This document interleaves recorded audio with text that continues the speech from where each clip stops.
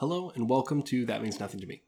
I'm your host, Trey Taylor, and actually today I have a bit of a disclaimer. This episode deals heavily with the process of embalming, cremation, and what happens to your body after you die. If you have a weak stomach or if you're uncomfortable with discussion about death, I would recommend skipping this episode. However, if you do decide to stick it out, I've put a little bell sound effect like this. Every time the conversation is about to go very downhill, I'd recommend skipping forward every time you hear it throughout the episode. That way you'll still get to hear Joe's incredibly unique story without some of the more gruesome details. Thanks so much and enjoy the show.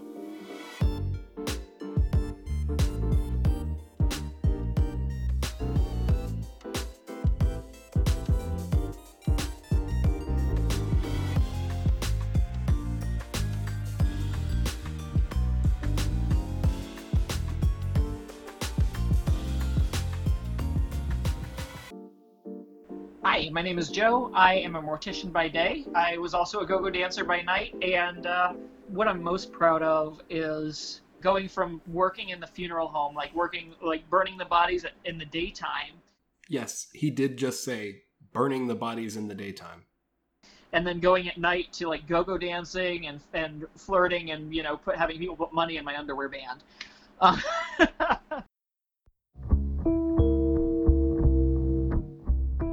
How did you get into being a mortician? It was weird how I fell into being a mortician. It wasn't something that if you asked me 6 years ago, what do you see yourself doing, in the future, mortician probably wouldn't have been on the list at the time. How I got into it was I was really good with computers at the time, and I was kind of doing that freelance. I was also doing photography freelance.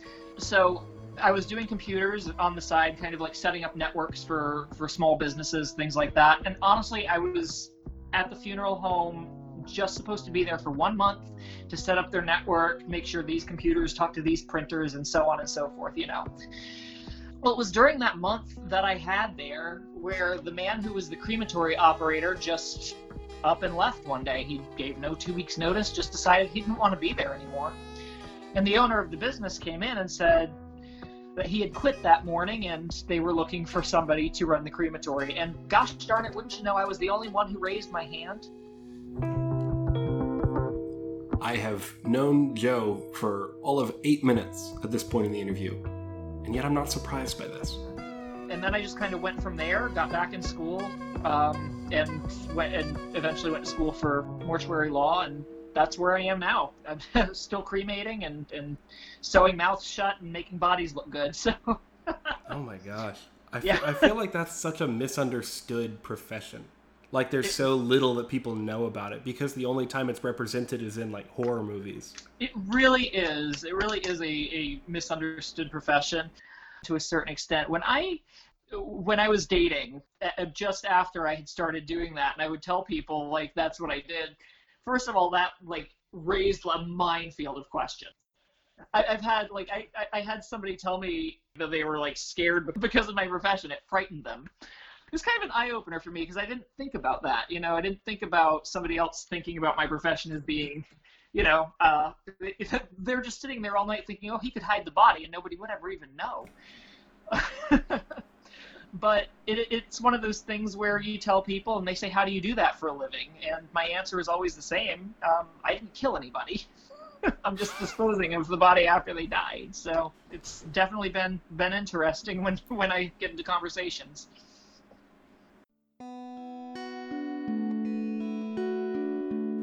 That's so interesting. I can't imagine another profession that people feel like they would just carry it over to their home life for fun.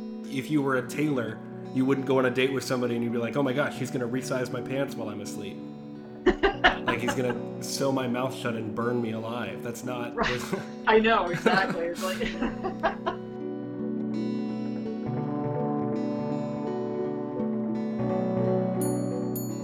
And the sewing the mouth shut, just to clarify, we do that all from the inside so it doesn't show. Yeah, up through a suture needle goes right up through the inside of the upper lip, if you can picture this. It goes through the inside of the upper lip, out through the nostril, then through the septum into the other nostril, down through the inside of the lip again, and then one suture through the inside of the lower part of your mouth, like along the lower gum line. And then the string, you just tie it together and the mouth stays shut, and they're perfect for viewing, really. Yeah, so that's one of my favorite. I think that's one of my favorite ones to start off with telling people about is the sewing the mouth shut. Oh, totally. Because it's so foreign. It's such a weird concept to think about. It really is, and then I can kind of gauge the person I'm talking to a little bit. You know, and I've seen all sorts of reactions to that. Everything from the reaction of where the face just tells you the story of, please, I don't want to know anymore. Didn't even want to know this much, and then I see the reaction of, and this is the more common one, startled, but at the same time very intrigued.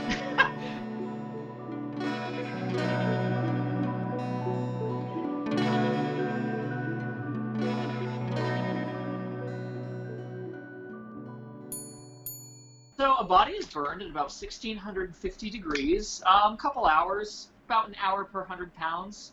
So it's a little different than your standard Thanksgiving turkey. But you do have to kind of like stoke, and when the body's on fire, you have to go back and check on it, make sure everything's running smoothly enough. And when I started the job, I really couldn't do it, but I'm so used to it now that it's come second nature at this point.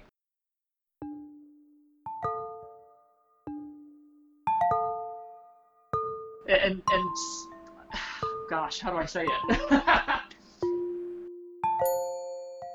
I almost have a routine now, you know, going in there, pulling the body, introducing myself. Hello, Mrs. Smith. I am your crematory operator today. You talk to them? They're wonderful. They don't talk back. I don't know if you knew, but my very first job was I worked in customer service for 9 years. And so going from that to setting people on fire is actually kind of a relief. You know, after 9 years in customer service, the idea of setting people on fire is a very comforting thought. And so now I go in there with a smile, and you know, that same Publix attitude, just that carried over in those 9 years, carried over into my funeral work. And hello, Mrs. Smith, I'm your crematory operator today. I hear this is your first time being cremated. Don't worry, we're going to make this as fast and painless as possible. Please keep your hands, feet, arms, and legs inside the retort at all times. There is no eating, drinking, or flash photography. Notice I didn't say anything about smoking, because in a couple minutes you're going to be smoking. We thank you for choosing our funeral home. Pushes in, turns on music. She's just a girl and she's on fire. Oh my God. You know, that is my day now. How can you not enjoy that?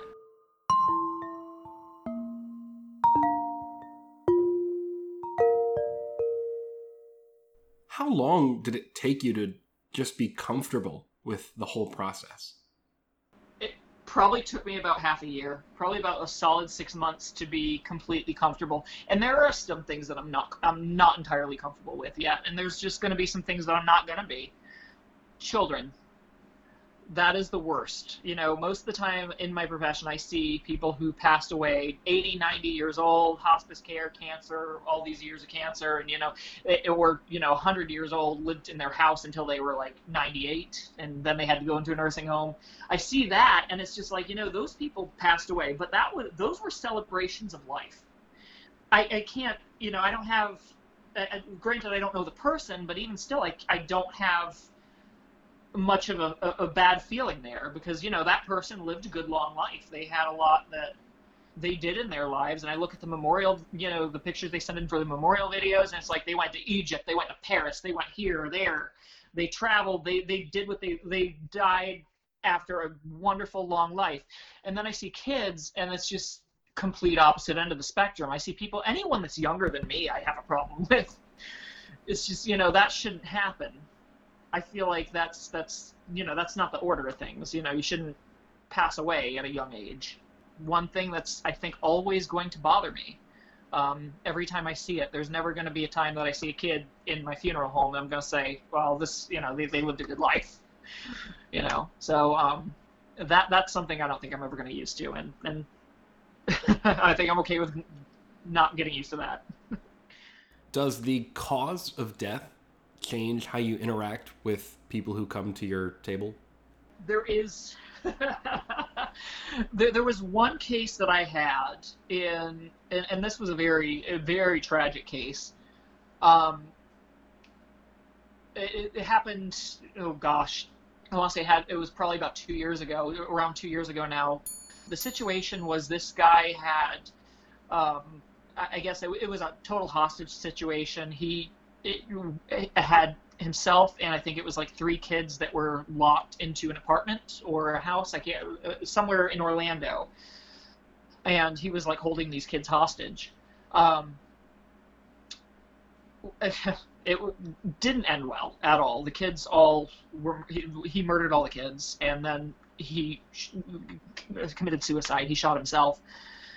Um, and they had a really tough time, finding a funeral home for this guy, because a lot of funeral homes didn't want to take him because of the situation, because he was, a kid killer, and then he offed himself. And my boss came to me, and I remember the whole conversation. He didn't want to take this guy in either, almost is, and I understand it. I understand not wanting to take this guy in, but at the end of the day, we have to do what's right for the family. And that's really what I try to keep in mind more than anything else. Yeah, I talk to the dead bodies, but when it all comes down to it, we're really helping the family out. The dead person is not there, and it is the family that we're helping, and that's what I told my boss too. And I know he understood that, but sometimes we need to be reminded that we're helping the family out, and think of the family being in that situation. They don't want to be dealing with this right now. They don't want to be sitting in the funeral home making these arrangements. They didn't want to be turned down by other funeral homes in Orlando. The best we can do is help them out with the services that they need done. Of course, I will say this: a lot of times we give discounts, and I straight up told them, like, no, you charge them full price, but either way, we have to help them out, and because bottom line is someone is going to have to dispose of the body, and someone is going to have to get paid from it, whether it's being forced by the county at that point or not. It's going to have to happen. So that situation was one where we got him in, and it was in the back of my head that I'm just like, I really just the whole kid killer thing. I didn't want to. I had conniptions about it myself. I didn't really want to have him there either, but I had to put that aside to say that we have to help. It's the family that we're helping, and that's the bottom line. It's the family that we're helping out here. So I guess like the circumstances of death like that, yeah, that's something that I think about. And believe me, I was way happier pushing that guy into the fire. I'm really impressed with your kind of morbid humor. Like I don't know how else you would be able to talk about some of this stuff. That's just it. And like, this is seriously, this is me being as candid as possible, Trey. I got to tell you, because it's not a conversation that I just go around having with everyone. I do, when people ask, I talk about it. It's not something that I don't talk about or don't like talking about. Honestly, I freaking love talking about it. But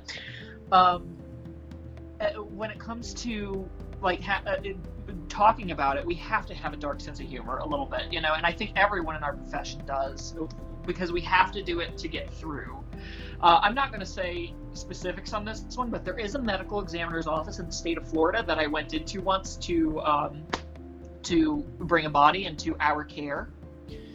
And when I went there and I saw the coolers that they had for the bodies, they have a sign hanging off their door that said, beware of zombies.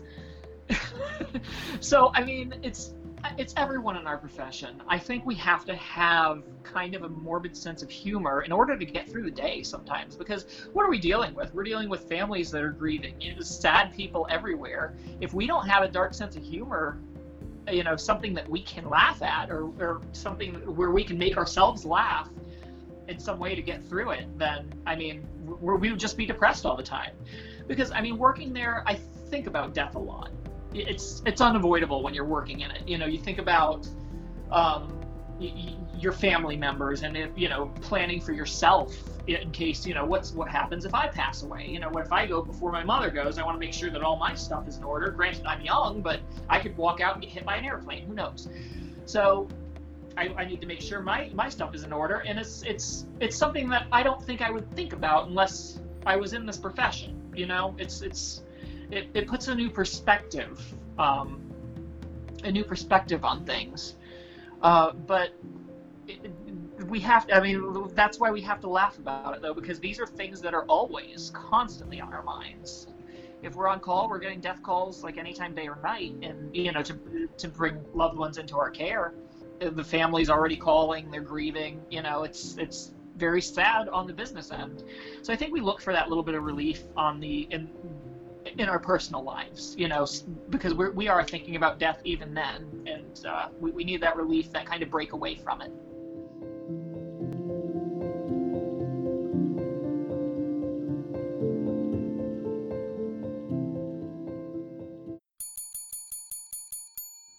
I'm begging you to skip this. I had to hear it, but you don't. This is your last warning.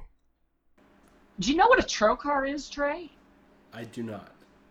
Okay, so it's probably one of the most barbaric things I've ever seen in my life.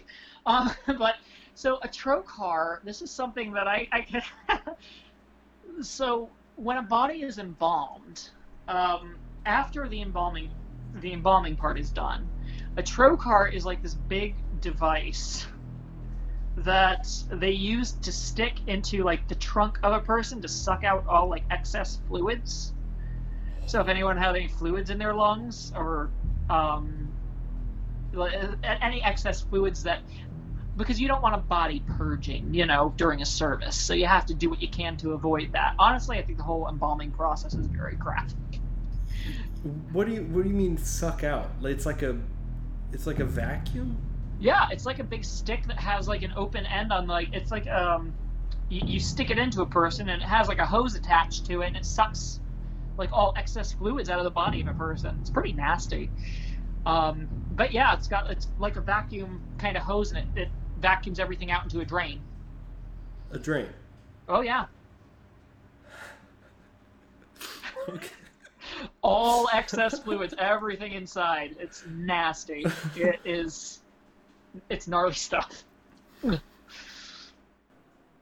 At one point in our interview, I asked Joe if there was anything that had happened to him that felt like it was straight out of a horror movie. And to my surprise, he answered, yes, that guy that sat up on me, and this was fun because I actually did this removal. I went to the house and, brought the guy into our care, like drove him to the funeral home myself, put him in the box, put him in the cooler. Family came in later that day to make arrangements with the funeral director, right? While they make arrangements, they decide that they want to do something we call an ID view. Basically, they want to see his body. There's not going to be any embalming. It's usually just 2 to 3 people that see him, but they just want to see that we have his body, and that they might want to just say goodbye. So that's just an extra service that we do offer. The funeral director was in the arrangement room meeting with the family. He came back and told me that we were going to do an ID view after the arrangements were made. So I had to go out to the cooler and get this guy ready for his ID viewing with the family, which is basic preparation, like what we talked about earlier with the sewing the mouth shut, making sure the eyes stay closed, things like that. It's very basic preparation that goes into an ID view. So there's no embalming or anything. And I go to pull him from the cooler, and he's like peeking over the side of the box at me. Like his face is lifted against against the lid, and he's looking over at me. He's dead. He's very much dead. But he's staring at me, and it's God. I'm not gonna lie, it startled me a little bit. His muscles contracted just enough. It happens a little, like it happened, and I've seen this happen once or twice, but it's a slow contraction. And that's what happened when we put him in the cooler, though, I guess. His muscles slowly contracted in an upwards motion to make it look like he was kind of sitting up at kind of a 45-degree angle. Oh. Yeah. So it startled me. Like I got the rack out of the cooler, and then I saw him there, and I was just like, oh gosh. Ugh. Yeah, it was. But we got it done. It was a thing that we were able to do, and the family was very very appreciative, very grateful. And he looked normal by the time we were ready for the viewing. There are a lot of things that happen that families don't see, and they would never know about, and they don't ever know about because we get it taken care of before the viewing is taking place. What kind of precautions are there, if there are any, to prevent you from going to work one day and you walk in the back and a parent or a friend is laying there on the table? When we get the first call that comes in saying, hey, this person has passed and this family has selected your funeral home, I would see their name. Like, I would see who it is.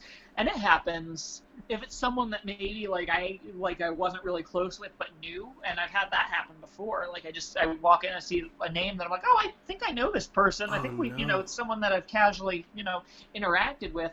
It was someone that I recognize the name, and I used to see them out at a bar, if they happen to frequent the same bar that I did. And then I'd say, okay, so that was, and that I would make it known that, yeah, I do know that person. And it's not a big deal. There's nothing that says that I can't, that we can't know the person that we're helping out. We can help. I mean, we can help our own friends, family. In fact, I would prefer if any of my friends or family did pass away that they came to my facility, because at least at my facility, I know they're being taken care of well. It's one of those things where it's like, I know that because I'd rather be able to keep an eye on them myself, because I know that I know what's going on here. I know that in my facility, they're safe.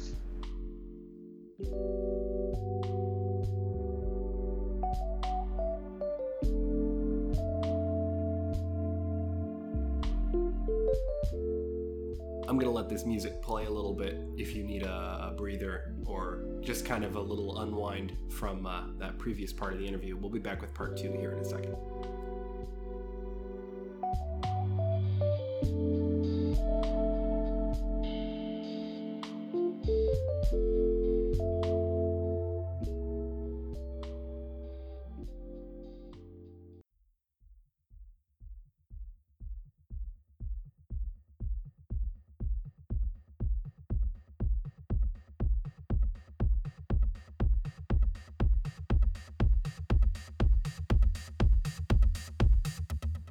I couldn't exactly figure out why I was having so much trouble coming up with questions to ask Joe about go-go dancing. And then... Have you ever been to a bar with go-go dancers, Trey? I have not. I have not. That's why. Buckle in. You are not ready for the second half of this interview.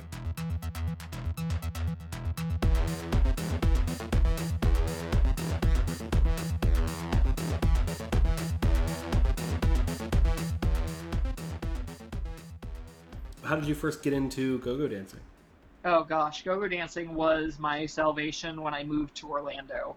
And that was the time when I was just working at Publix for the most part. Well, it was my salvation when I moved to Orlando. I actually started it in Lakeland at a bar that was not there for very long called Club Karma.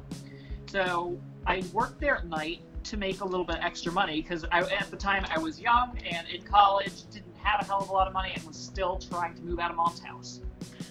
So, when you get a little desperate and you're trying to move out of mom's house, you're like, and there's a bar right in town that needs go-go dancers, you're like, maybe I could do this and it'll help me move me out a little faster. And it did help me move out a little faster. I didn't expect to like it, but I did. I did like it. I enjoyed it. And it was great exercise because I got to dance for 4 hours a night, and I could eat whatever I wanted. And so I did that at night for a while I was doing Publix in the daytime. And that's how I eventually saved up some money to get an apartment in Orlando, and I moved out of mom's house. So that's really how it started. It was kind of a thing that I didn't expect to be in as long as I did. I met a dancer in Orlando when I was working in Lakeland. He was the one that actually got me set up at a place here in Orlando where I was making, of course, Orlando, bigger city, so I was making better money. where I worked was it was a bar that was known for having like twinkish looking go-go boys.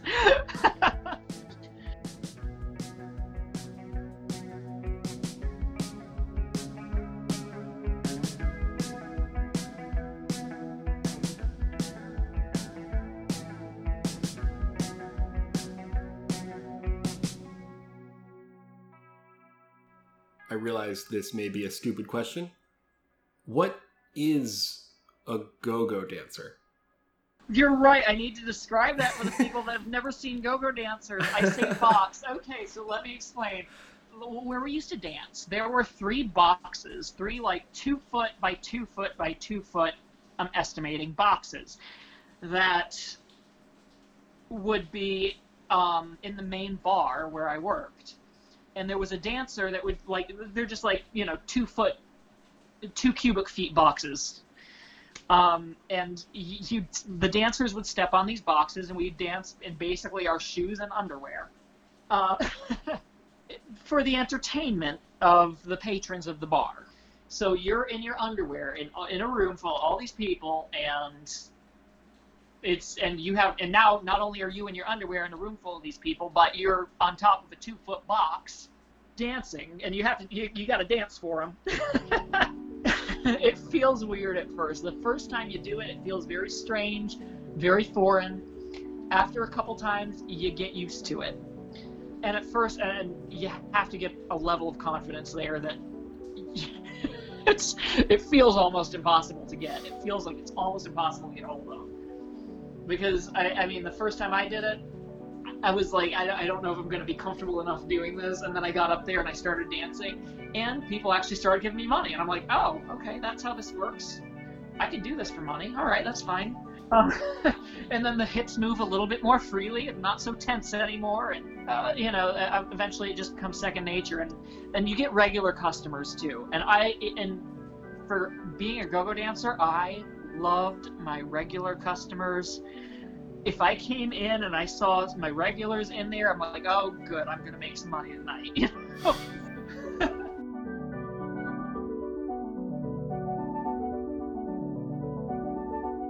How did all of these jobs work at the same time? I was go-go dancing at night, and I was a mortician in the daytime, and I was doing Publix on weekends. So it was really, really weird to have all these like different hats to wear. And then when if there were some people that would come in at nighttime and they knew what I did in the daytime, and they would just want to talk to me about that. I don't know why. It's that part is not my business, but it's like, they had questions, and it's I guess it's just one of those things that it's like it interested them to the point where they kind of didn't want to ask, but at the same time it was like a train wreck. They couldn't turn away from it. It's like I don't want to know, but I have so many questions. The thing that interested me most about this interview was that one minute Joe was completely alone. The only living thing in a small, sterile, well-lit room with only a corpse to talk to. And the next, half naked, dancing on a pedestal, crammed into a loud and pulsating bar with dollar bills poking out of his underwear. I wanted to know firsthand what having, quite literally, the least related jobs on the planet was like. How was that, mentally, to go to flip-flop between them and, be so surrounded by death at one point and then be so surrounded by life another? And I'm gonna tell you straight up, that is exactly why the dark sense of humor comes in at where it does. Because that, if I didn't have a dark sense of humor, it would probably be a lot more draining than it already is. And it has been draining. There were things that there's things that I see there that are very emotionally draining things. But to go from that to that environment in the daytime, to a more high energy, more dancey atmosphere at night. You could even say alive. It was. I think the dancing was pretty refreshing. Because I love, don't get me wrong, I love both of those jobs. Like a mortician, I hope I'm doing this for the next 30 years, and I hope I retire doing it. But go-go dancing as well, I love doing it. And you know what? If I hadn't quit and gained 20 pounds, I would have still been back up on that box. I loved that. I could eat whatever I wanted, and I didn't gain an ounce. And then I quit, and of course, then I packed the pounds on. But it was different, and I think in a way, having both there when I was starting to get into the mortician thing, having the dancing there is kind of like a something on the opposite end of the spectrum, kind of balanced out my mental health a little bit. Because at first, getting into the funeral home, it was more draining at first than that the first like 6 months or so. I think that first bit of time was the most draining emotionally. So I was fortunate to have a different job where I could go from that kind of low to a very happy, kind of high, uplifting environment.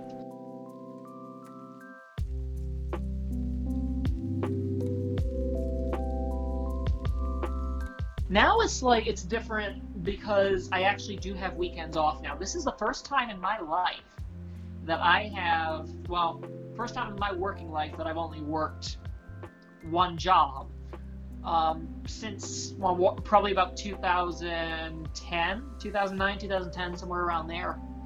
So now it's like I have weekends off. So my weekends are my happy time where I kind of take my weekends and recoup. I get some stuff around the house done. I go to like a nightclub or a bar or go to one of the local theme parks, or just something that's not work related, something to get my mind out of that mindset. And so when I didn't have weekends off, when I was like working every single day of the week, that was go-go dancing was my relief. Like it was, in a way, that was my happy job. And that's probably why I've worked so many jobs. It's not because there was times that I had to, but there were times that I worked multiple jobs because I wanted to. Like I wanted one job that's, serious job, fun job. I got one that's a serious job that I do 5 days a week, and then I have another one that's a fun job, still making money, but I'm actually having a good time doing that.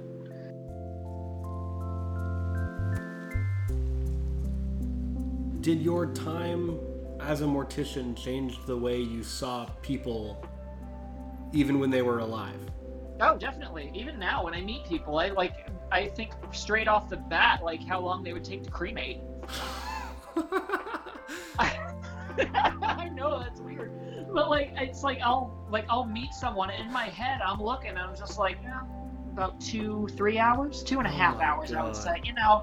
That's the first thing that pops up. Is just it's that, and the idea that everyone that I meet and everyone that you meet, you have to think about, they have a ticking time clock above their head.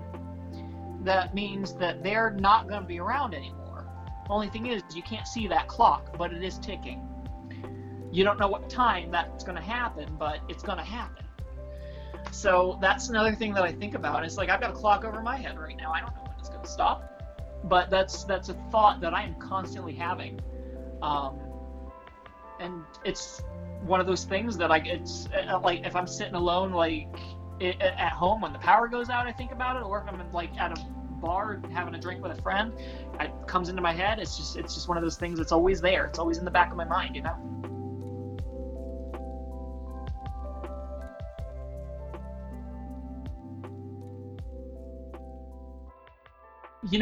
The thing about being a mortician that has impacted me the most is a constant it's a constant reminder of mortality.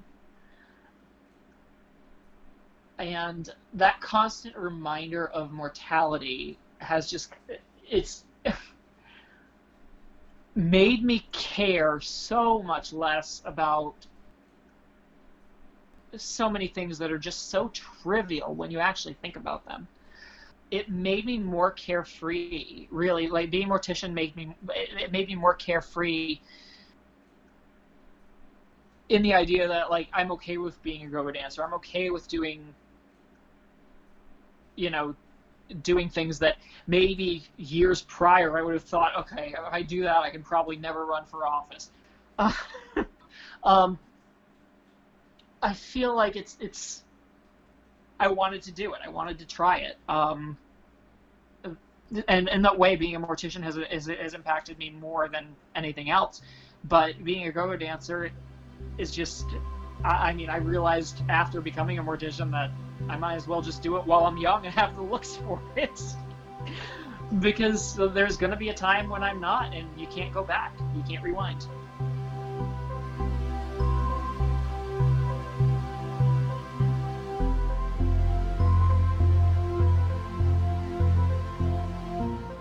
I think what I'm most proud of is I'm most proud of how I've learned how to be versatile in my professional life, and how it's actually taught me a lot about my personal life as well.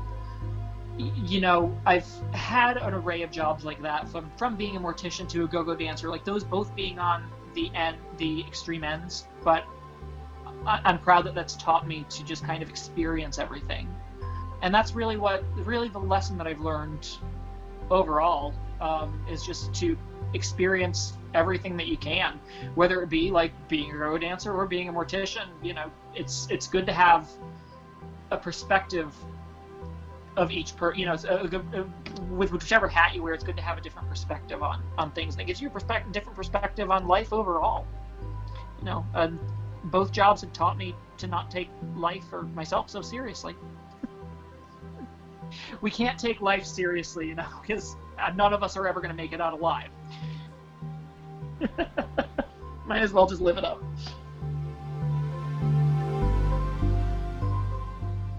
I think the best part of that was your like slightly unhinged laughter. Are you saying I'm unhinged? No, I'm just saying that like it's a good. I'm not unhinged. it's absolutely perfect. This is okay. I can see that. This has got to be like one of my favorite interviews I've ever done. This is incredible. Thank you so much. I've had a great time. This has been an awesome interview. I love this. Like it's been. The 2 hours flew by. It really did.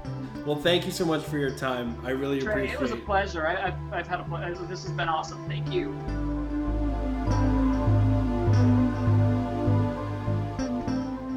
Multiple times through our interview, it struck me just how much Joe loved and missed go-go dancing.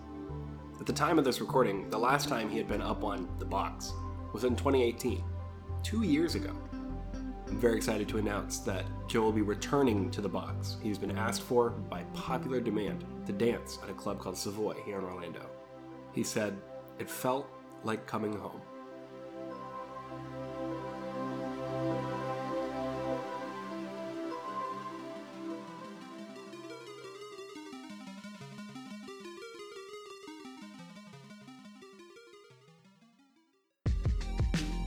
That Means Nothing to Me is a podcast hosted by me, Trey Taylor. Audio editing is done on Audacity Suite 2.3.0 and were recorded on a Yeti Blackout omnidirectional mic. All of our music credits for this episode can be found in the show notes, wherever it is you are listening to this. Special thanks go to Joe Dodd and all of you listening at home. Another reminder, I mentioned it in the previous episode, but our Patreon is up and running, so if you want to support the show even with $1 a month, you can head over there and do just that. There's a couple of cool rewards I came up with built in with the different amounts, so read through each one and see if there's something in it that applies to you.